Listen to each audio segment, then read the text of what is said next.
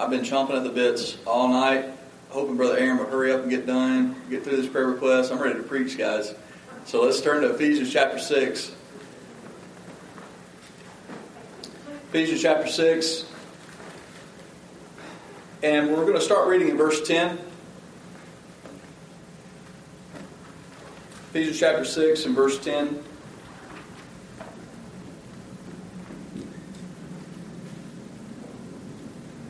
Paul said, "Finally, my brethren, be strong in the Lord and in the power of His might. Put on the whole armor of God, that you may be able to stand against the wiles of the devil.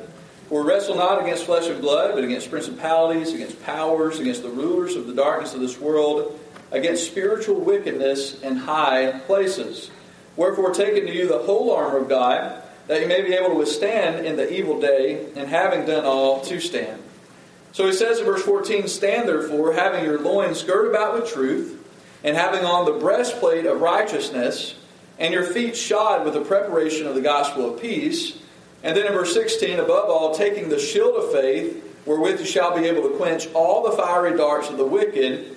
And then verse 17 is our text today. It says, "And take the helmet of salvation." And we're just going to stop right there. The helmet of salvation is what we're going to be talking about tonight. Let's go ahead and bow to the Lord in prayer. Heavenly Father, we are thankful for every blessing that you've given. We're thankful for all that we have in Christ Jesus. God, not one of us are worthy of it. We don't deserve your grace, and we don't deserve your love. God, we're thankful that you love us anyway, that you sent your Son to die on the cross for us.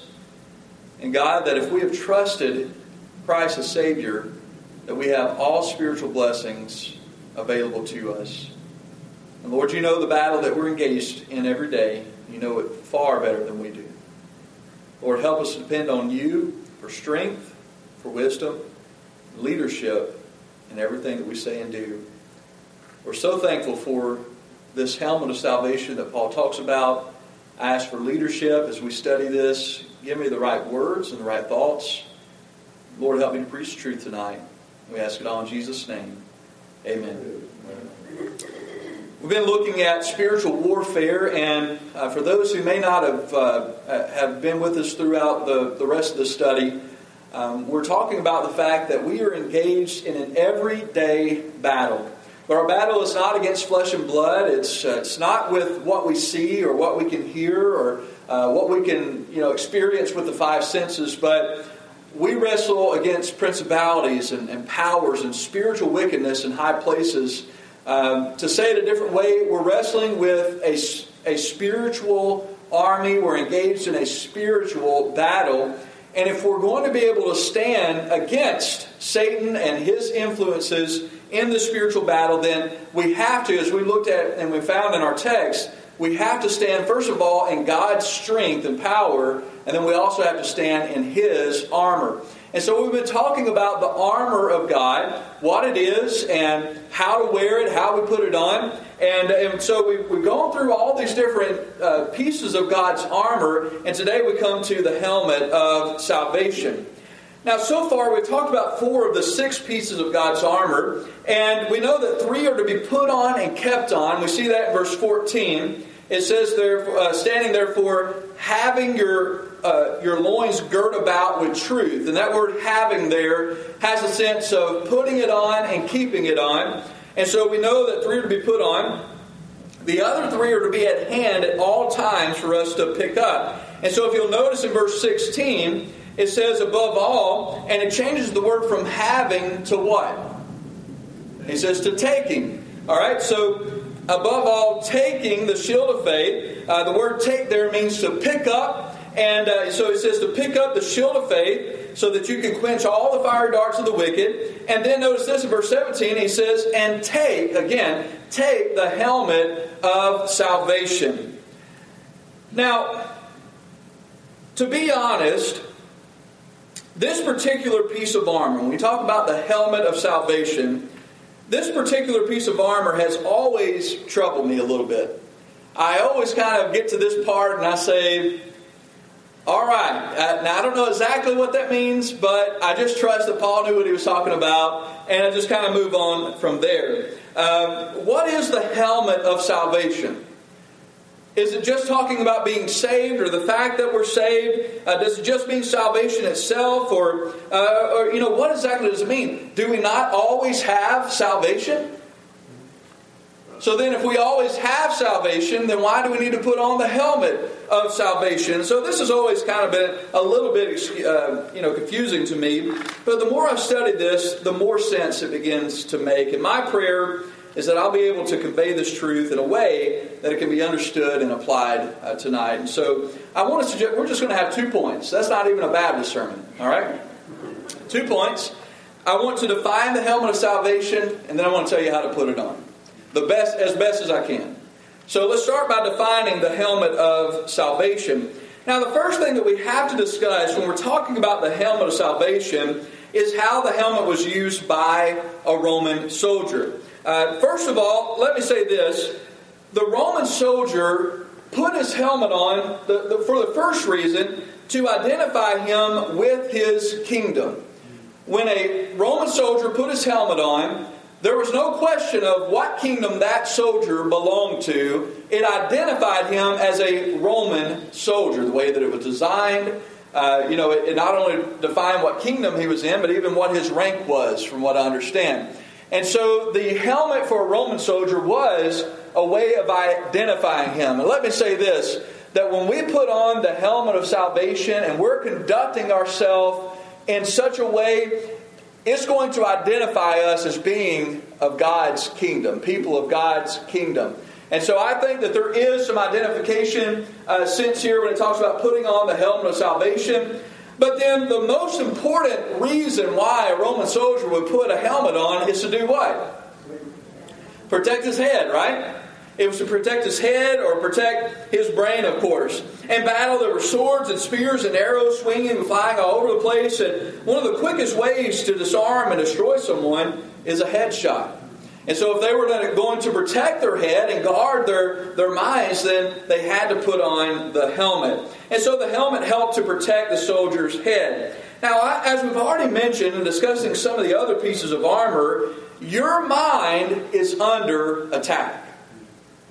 Matter of fact, before the sermon is over, I would dare say that your mind is going to be under attack. You're going to get tired of hearing my monotone voice, and you're going to get tired of the sermon. You start thinking about supper, and some of you are going to remember Cracker Barrel from earlier when we mentioned that, and your mind's going to be going to what am I going to order when I go there, or what am I going to do tonight when I get home, or what do I have to finish this week, or whatever. Your minds are going to be under attack. What is Satan trying to do? He's wanting to plant thoughts in your mind so that you'll dwell on them and get your mind focused away from the spiritual truths that we're dealing with tonight. So your minds are going to be under attack probably before we even leave the service tonight. And so what you need to do is do what? You need to guard your mind. You need to put on a helmet over your mind to filter out those thoughts, to get your mind and your thoughts focused on the Lord. Now listen, if Satan is allowed to attack your mind, then he can destroy you. Please understand this. If you allow him to attack your mind, he can and he will destroy you, or rather, he can influence you to destroy yourself. Now let me restate something from a past message. As a child of God, highlight this in your mind. Satan cannot do anything to you unless you allow him to do that to you. Okay? Now, I'm not saying that Satan can't bring trouble in your life. I'm not saying that at all. But Satan can't make you sin. Satan cannot gain control over your life unless you hand that control over to him. And so Satan will try to attack your mind, and if you let him, then he will take your thoughts, he will take your emotions, he will take your desires, and he will use it against you. He will direct it in such a way and in such a direction, I guess you could say, that it will lead you to destruction. Satan wants to do that. If you let him, he will. Now, as many of you already know, there are 3 parts to your psyche that Satan wants to control. He wants to control your mind, your thoughts. He wants to control your will, what you desire. And he also wants to control your emotions. Because if he can get into any one of those, even just one, he can control the other two. He wants to control your mind, your will, and your emotions. And the scenario could go like this. Satan plants a thought in your mind and gets you to dwell on it. All right? Just starts as a seed. Just puts that thought in there. He gets that thought in your mind, and then you start thinking about it. You start dwelling on it. And the more you dwell on it, the more it replays over and over and over again in your mind. Anybody ever have this problem? The more it does that, it starts tapping into your emotions. Now, just depending on what the thought is, now your emotions are all mixed into this thing. And if it was a thought of someone's done something to you, then it will tap into your anger. If it's a thought of this might happen to me, then it might get fear into the mix. Or if it's a thought of worthlessness, then of course depression or anxiety or whatever it may be, it may tap into that emotion. But whatever it is, he wants you to start dwelling on it. He wants you to replay it over and over and over again in your mind until it taps into one of your emotions. And then, if he can get control of your emotions, then it's going to lead right to your will. And let me tell you this. If a certain thought remains in your mind and your emotions, and it makes it to your will for long enough, it will eventually project itself through your actions, through your body. Now there's a whole list of ways that can happen. Somebody says something to you. Anybody ever had this happen? You walk in, somebody says something to you, and they didn't mean a thing by it. But they say that to you, and then Satan puts that little thought in there. Boom. And all of a sudden in your mind, you're thinking, man, they just cut me down. I can't believe they did that. Now, you have two options at that point. You can either say, they probably didn't mean it like that. Or even if they did, I forgive them and move on. Or you can go plop down in your seat and say, I cannot believe they said that to me. And just play that over and over again in your mind. Anybody ever done that? What? And you pick it across. They said that. Why did they say it that way? Why did they use those words over and over and over again? And you know what? It really, most time, doesn't take very long, but it starts getting into your emotions. And what emotion does that usually stir up? Anger. So now you're replaying it, but you're replaying it with angry eyebrows. Over and over and over again. I cannot, but you wait until I see them again. They do not know who they're talking about. They're talking to me. How could they dare say something like that? And before you know it, it starts making its way into your will or your desires. Now you're desiring to stick one to them, slip one in at them, cut them down, talk about them behind their back, do something, walk right up to them and just say something mean like, that looks terrible on you today, or something like that, Gets to your will, but what it will eventually do is it will come out as an action. Now, what has Satan just done to you?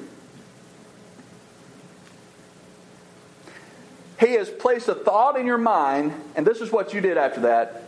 You handed him full access to the strings of your thoughts and your mind and your life, and you just became his puppet. And now what he's done is he has sown discord in the church, or discord between brothers, or discord at work, or whatever it might be. He has just done this using you over something that probably wasn't ever intended the way that you took it. That's what it means for Satan to attack your mind. And it might be with something like at work, there might be this fear, I might lose my job, or this might happen, and so you spin that off into something else. Fear takes control, then you're doing this and doing that. Whatever it may be, I don't know. But he can use anything. He can plant any thought in your mind, and if you allow him to, he will gain full access to your thoughts, to your will, and to your emotions, and he will play you like a puppet.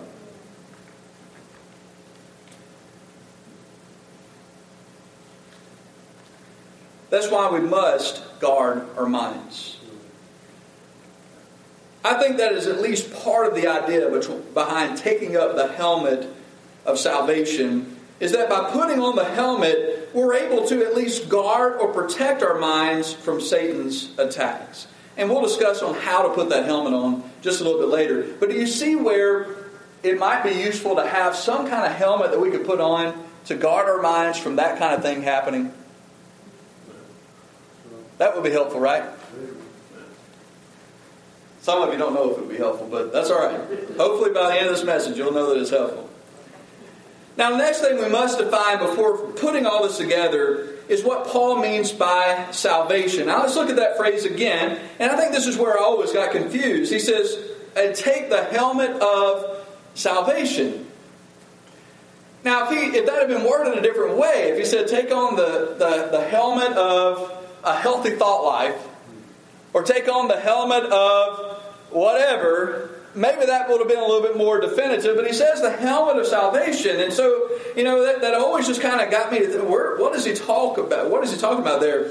And really, let me say this. It's not Paul's words that need to be broadened here. It's our understanding of salvation that needs to be broadened. Paul said it exactly how it needed to be said. The problem is that many of us view salvation in a one-dimensional way. And we have to kind of broaden understanding of what salvation is. Now, when we hear or say the word salvation, most of us cannot get our minds past the event of salvation. We relate it to the new birth experience or when we were saved. And listen, salvation, it is absolutely talking about that. Salvation is when you got saved. It is when you trusted Christ as Savior, when your heart was made alive, spiritually, and of course, you became a child of God. That is salvation, but that's not all there is to salvation. And that's what we have to understand if we are to understand this phrase, the helmet of salvation. So let me say it this way. Your salvation is experienced in 3 stages. Okay? Now, first of all, if you want to write this down, you can, because I'm going to be using some words here. Your salvation experience in 3 stages. First of all, is experienced through justification. Now, all that means, justification, is talking about when your sins were forgiven and blotted out through faith in the gospel. I've heard someone, and you've heard this too, I'm sure, but justification is defined as, it's said like this, just as though I never sinned. And that's what happens when you repent of your sin and put your faith and trust in Jesus Christ. You believe the gospel, that He died, that He was buried, that He rose again, and you put your faith and trust in Jesus Christ, you are saved. And that is the justification part. That's when you were made clean. All your sins are forgiven. You are made a child of God. You enter into the family of God. All those other things take place. That is justification. But here's what I want you to understand tonight. That's not the end of your salvation. That's just the beginning. Stopping there is kind of like saying that life is being born. But life is much more than being born, right? I mean, you have to learn how to walk and eat. And I never had to learn how to eat. I knew how to do that. But you got to learn how to walk. You're going to learn later. You're going to learn how to read. You got to learn how to make decisions. You got to learn how to do this and that. Life is not just birth. Life is fulfilled and experienced in all different kinds of ways. And so there's birth, and then there's maturing, there's growth, and then there's a final stage of life as well that we must come to. And our salvation is the same way. Our spiritual life is the same way. Except when we get to that third stage, we don't cease to exist. We go on to something better. We graduate to something more. And that's what we're going to see as we go down through here. So the first part, our birth, is when we are justified. But then the second part of this, or second stage of your salvation, is what's known as sanctification. Now, the word sanctification sounds like a big word, but all that it means is to be set apart or to be made holy. All right? So, this is what happened when you were saved, when you were justified. God saved your spirit. Okay? Your spirit was sealed, your spirit was saved, it was cleansed. But as we were talking about this morning, we still have to live in this body of sin, right? And our mind and our bodies and our flesh is still going to want to do things that it shouldn't. And so what sanctification is, the second stage of our salvation, is where God, our spirits are saved, but now He begins to take our body, our mind, our will, our mouths, all those things. He begins to conform it to the image of His Son. And so He begins to make us holy, and so that our thoughts, our minds get on things, instead of thinking sinful things, they begin thinking righteous things. Instead of our bodies doing sinful things, we begin doing godly things. And, that is the idea behind sanctification. It's the process by which God begins to conform your mind and body to Christ. And then the third stage of our salvation is, of course, glorification. And this is when your spiritual graduation takes place, when you receive a new body and you are glorified with Christ. And so, let me say it in a different way. Salvation is, first of all, when the penalty of your sin is removed. That's at new birth. Second of all, it's when the power of sin over your life is removed. That's sanctification. And then the third is when the presence of sin is removed. We kind of leave behind this body of death and sin, and we take on an incorruptible body, a sinless body, and we are glorified and made into the perfect image of Christ. And that's glorification. So when we talk about salvation, again, we're not just talking about the birth.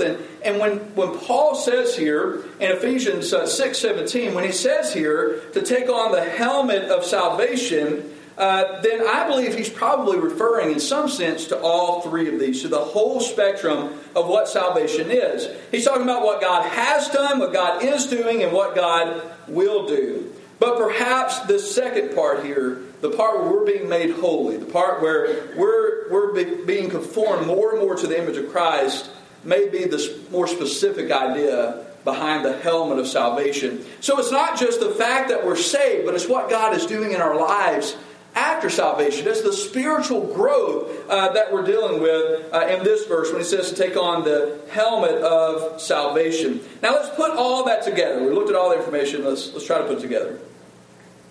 I'm not much of a football fan. Anybody that knows me well knows that about me. But it's my understanding, and if we have any football guys here that, if I get this wrong, wait till after I get done and tell me. But it's my understanding that the quarterback in his helmet has a little headset. And in that headset, he's able to communicate with the offensive coordinator. Am I right so far? And so, kind of right, head coach, somebody he's communicating with.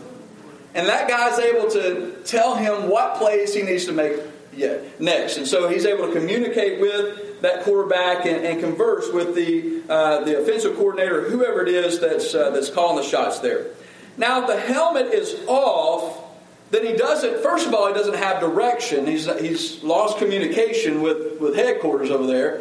And second of all, he's lost his protection. He obviously is not going to be able to play in the game without his helmet on. But with the helmet on and with the helmet functioning properly, then he is both protected and he's in communication with the one who is best qualified to call the next play. Listen, Satan is going to attack your mind. He's going to attack your will. He's going to attack your emotions. And if he can have control over your mind, then you will become useless in this battle. But by putting on the helmet of salvation, two things begin to happen. First of all, you stay mentally connected to God. You're able to hear His voice. You're able to follow His direction. Because He knows best what action you need to take next. And so He's able to begin calling the shots. You stay mentally connected to God. And then, second of all, you protect your mind from Satan's attacks. Now let's go to the second point. And that is taking up the helmet of salvation. Talked about what it is. Let's talk about how to put it on. Now listen, having an actual helmet to put on every day might actually make things a little easier, but obviously that's not the case. If I ask you, where's your helmet of salvation? Where'd you put it? Some of you be like with your Bibles, I don't know, put it somewhere, try to find it. But we don't have a helmet of salvation, do we? There's not one that we can go physically pick up and put on. And so, what does it mean? How do we put on or wear the helmet of salvation? I want to give you three things, and you can write this down if you want. If not, that's okay too. But three ways that I believe we put on the helmet of salvation is by, first of all, being consistently concentrated on God. I think that throughout the whole day, your focus needs to be on God and His kingdom and His commandments. You say, well, how do I do that? You know, I can't even watch TV and listen to what my wife's telling me at the same time. You know, how am I going to work if I'm focused on God and stuff like that? Just keep in mind, what I'm saying is, it's not necessarily that you have to be repeating God, God, God all day to be concentrated on God, but that your mind is always connected to Him in some way. That even while you're at work, as you're working, you're wanting to do the best that you can for God. You're wanting to work with the best integrity that you can because you know He's watching, you know He's there, you know He's present. Just say a consciousness of God in your life. But I want you to notice that other word, consistently doing this. Consistently being concentrated on God. Now, here's what I've experienced in my life.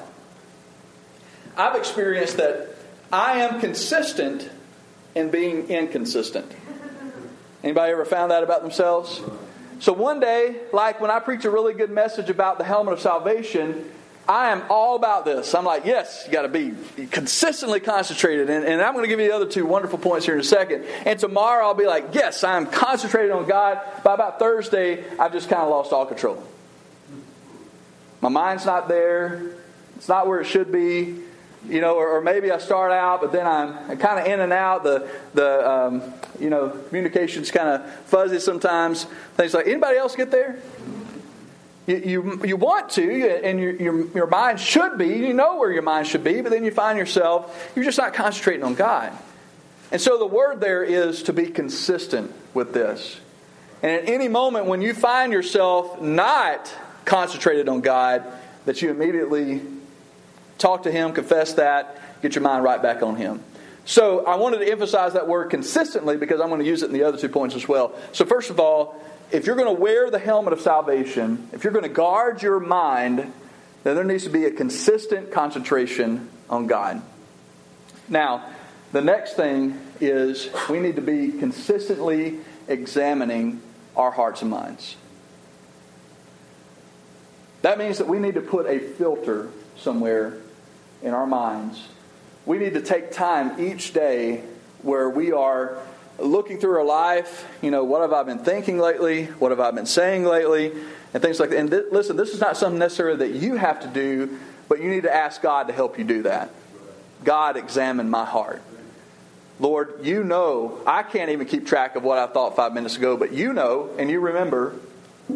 Lord, if there's anything, examine me. If there's anything that you see that's out of the way that you do not approve of, please let me know that so that I could confess it and get out of my life immediately. Consistently examining your heart and mind. And then that leads me to the third one. And that is that we need to be consistently communicating with God. Of course, I believe that, and when I say that, I mean through prayer. There needs to be a constant and consistent communication with God. Over in, I think it's 1 Thessalonians, towards the end, chapter 5, Paul gives out a series of different commands. So just little short commands here and there. But one of those is, pray without ceasing. What does that mean? Pray without ceasing. That means to keep an open line of communication with God. To be consistently communicating with Him. And so that means that at any given moment, at any time of the day, that I'm able to go to God in prayer. If a sinful thought comes in, I have an open line of communication. Lord, I'm sorry about that. Please forgive my thoughts, direct my thoughts towards the right things. You know, if a decision comes up and I didn't know what to do, I've got an open line of communication. We're able to talk to God about that, commune with God about that. And basically what I'm doing is I'm constantly communicating, constantly talking with God. Now, most of us are constantly communicating with somebody, right? And this is what I've noticed. That if I don't watch myself, I've got a constant line of communication open with anybody who has my phone number. And so I'll get Facebook updates. I'll get, somebody said this, somebody said that on Facebook. I'll get text messages. I'll get phone calls. I'll get and you think of it, it's coming right here all day long. And if I allow myself, then I'll stay in constant communication with somebody, which also means that I get nothing done. Y'all realize that, right? Texting at work, not a good idea. If you're constantly doing that.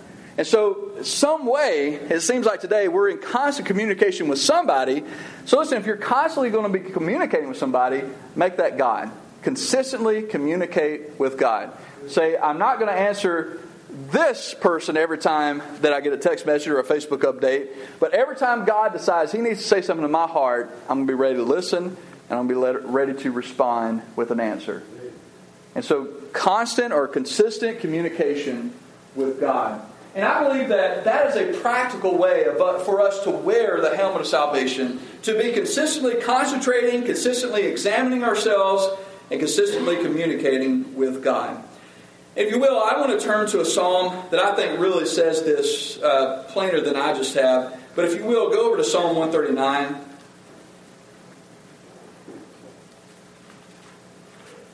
Psalm 139.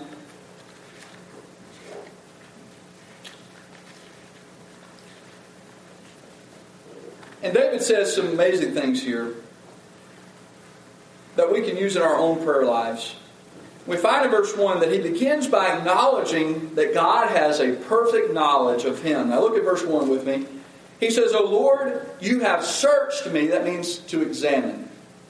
You have examined me. You have searched me and known me. Okay? So he says, Lord, I know that you have done this. I acknowledge that you know everything about me. Now, he goes on to say in verse 2 that God knew when he got up and he knew when he lay down. He says that God knows every thought. He knows every word. Verses 2 down through verse 4, he knows every thought that goes through his mind, every word that's come out of his mouth. God knew everywhere that he went, and there was nowhere that he could hide from the presence of God. That's what we find in verses 7 through 12. Then he says in verses 13 through 18 that even from before David's birth, God knew the kind of man that he would be. God knows him perfectly. And so he ends the psalm this way. He says, God, you know everything about me. Therefore, down in verses 23 and 24, he says, search me, O God, and know my heart. Try me and know my thoughts. And see if there be any wicked way in me, and lead me in the way everlasting. What did David just give God permission to do? He gave God permission. He says, I know that you know me. So I want you to look back through my life. If there's anything, God, anything that offends you, anything that is out of order, any adjustments that need to be made, anything. Test my heart, search my heart, try my heart, let me know, God. You let me know, and I'll make it right. I think that's what it means to wear the helmet of salvation. That we have given our minds under the ownership and the rulership of God. This is a truth found in the Bible. And I think the quicker that you and I both come to understand this and live by this, the better off we'll be. It's simply this. If you're a child of God, you have no ownership over your life anymore. You do not belong to you. You have been bought with a price by the blood of Jesus Christ. Paul says, therefore, we ought to glorify God with all that we have. You are not your own. Your mind, you do not have the right to think what you want to think. You don't have the right to say what you want to say or do what you want to do anymore. It doesn't belong to you. You can throw stuff at me if you want to, but I'm not the one who said it. It's just a truth that we're going to have to eventually recognize is that we belong to Him. Now, does that mean that God doesn't give us freedom to do anything? No, that doesn't mean that at all. It means as long as we are living under the rulership and ownership of God, as long as we're allowing our hearts and mind to be directed by Him, we have freedom to go and to do and whatever, as long as we're operating under that authority. But I think that's what it means when it says put on the helmet of salvation, is that we allow our thoughts and minds to come under the complete ownership and rulership of God. In essence, we say, Lord, this is your mind now, not mine. You bought it, and I willingly give it to you with complete authority. In other words, here's the keys of my mind, Lord. You drive. Give you complete control.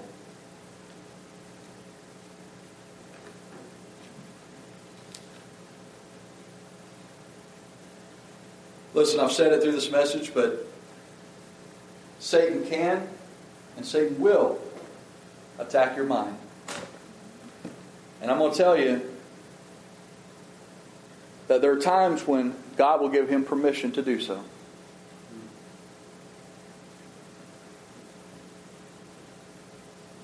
Know this, Satan can't do anything to you unless God does give him permission. And God will permit Satan to plant thoughts in your minds. That's part of testing your heart, trying your heart. And if you allow him to, he'll gain full access to your thoughts, to your will, to your emotions. And he will have you going all over the place. He'll have your life in such chaos and such confusion, you won't know which way is up. And you won't know how to get out. Anybody ever just woke up one day and said, how did I get here and how do I get back? You know why that happened? Because you just got taken for a ride. But you gave him the access to do that. I believe what this verse is saying is that you don't have to do that. That by putting on the helmet of salvation, by giving God complete rule over your life and saying, Lord, I want to be sanctified. I want to be holy. I want you to lead my thoughts.